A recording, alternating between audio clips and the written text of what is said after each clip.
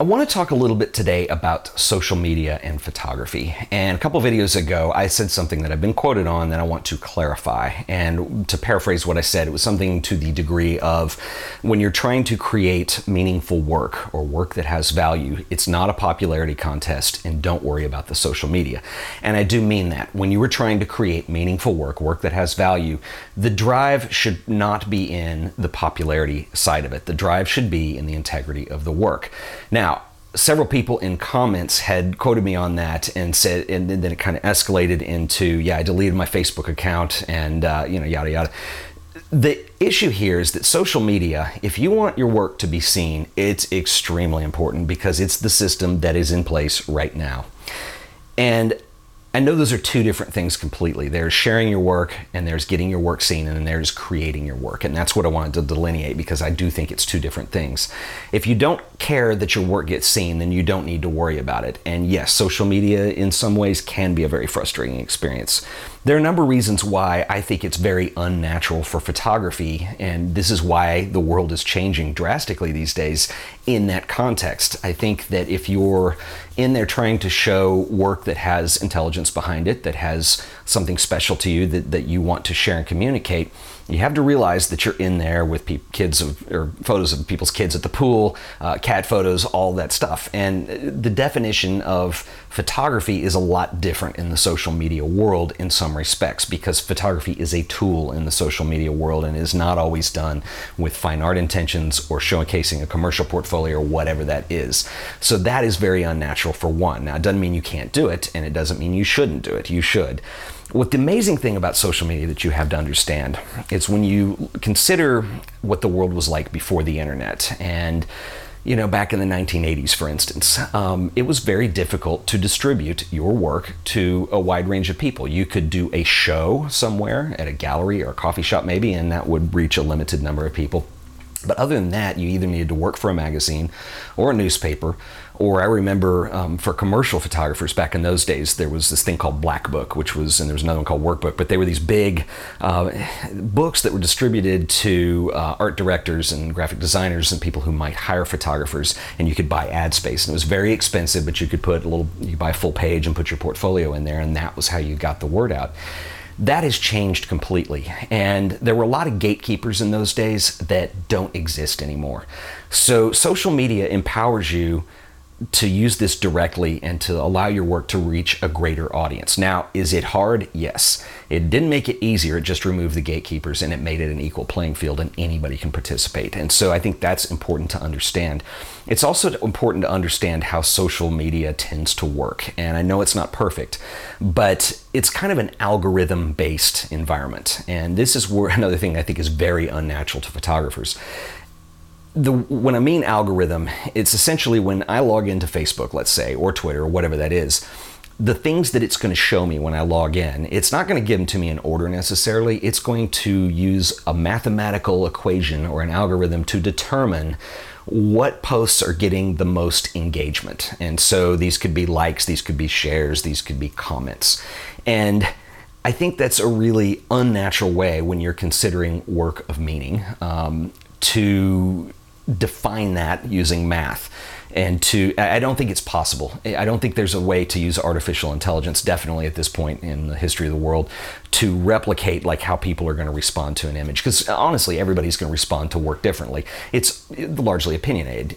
There's work that I like that you may not care for, and vice versa. So there's really no algorithm to predict your taste versus mine. Now, they can get dangerously close. They gather a lot of information on us when we're using the various platforms. But I think that's a very awkward environment for photography to exist in. So knowing that, you need to learn how to use the platforms. And I think that's really important. I know a lot of people who express frustration with Instagram or Facebook or whatever.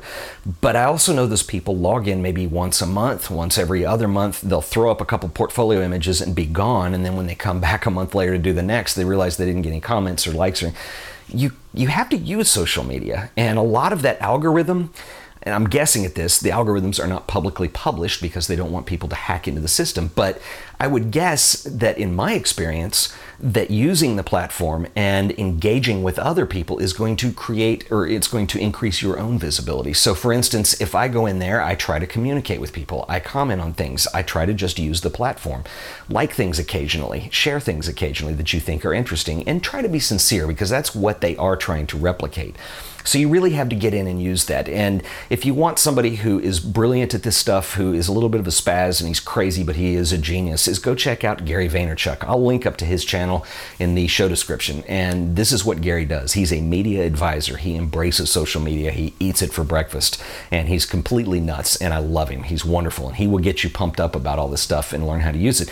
But like even with my stuff, I have people who come to me all the time and say, hey, you have, your videos get a lot of views on YouTube, and maybe you could give me some advice on this. And my advice is, I didn't throw a video up and it gained traction. I mean, it was a long, slow process, and I had to learn how to create things that people would engage with, and I had to engage with other people, and it's this whole world that has to come together with that, and you have to be patient, and it's very difficult, but all hope is not lost. And let me give you one more example, because I think it's brilliant.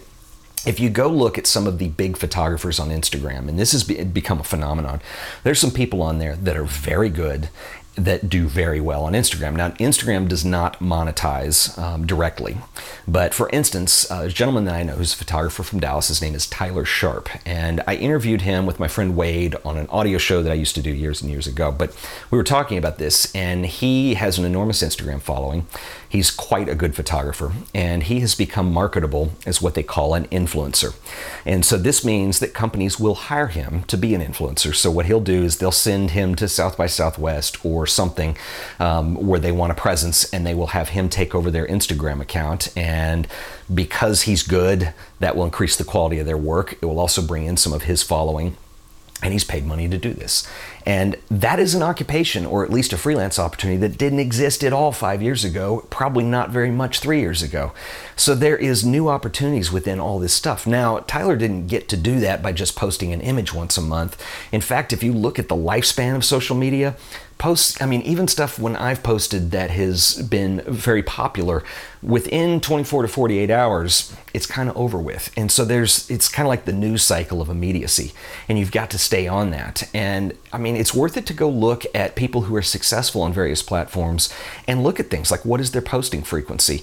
What kinds of things do they post? What is their engagement frequency? Do they follow other people? Do they, it depends on the platform, all that, but I can guarantee you that Tyler does not post once a month. He probably posts multiple times a day. Now, I say that not having checked in with him in a while, but he's a great photographer, and that's an opportunity for him. So there are opportunities out there. And I'll end it by saying this: they're crude and they're weird. And I hope that social media is going to evolve into something that is way more natural to converse with, that works better for still images and photography and video and all these things in the future. Nothing is more crude than here's a post and here's a little box to write a comment in. That's strange, but it's what we've got. And that's how people interact right now. I would like to know what you guys think. And so leave me a comment in the little box. I know it's crude, but I think this is worth discussing, and it's worth noting and talking about, and I know it can be frustrating for some people, and I don't think it should be. Anyway, so that's where we are for today. If you enjoyed this episode, like it, share it with your friends, subscribe, give me all the engagement, and I'll see you guys in the next video. Until then, later.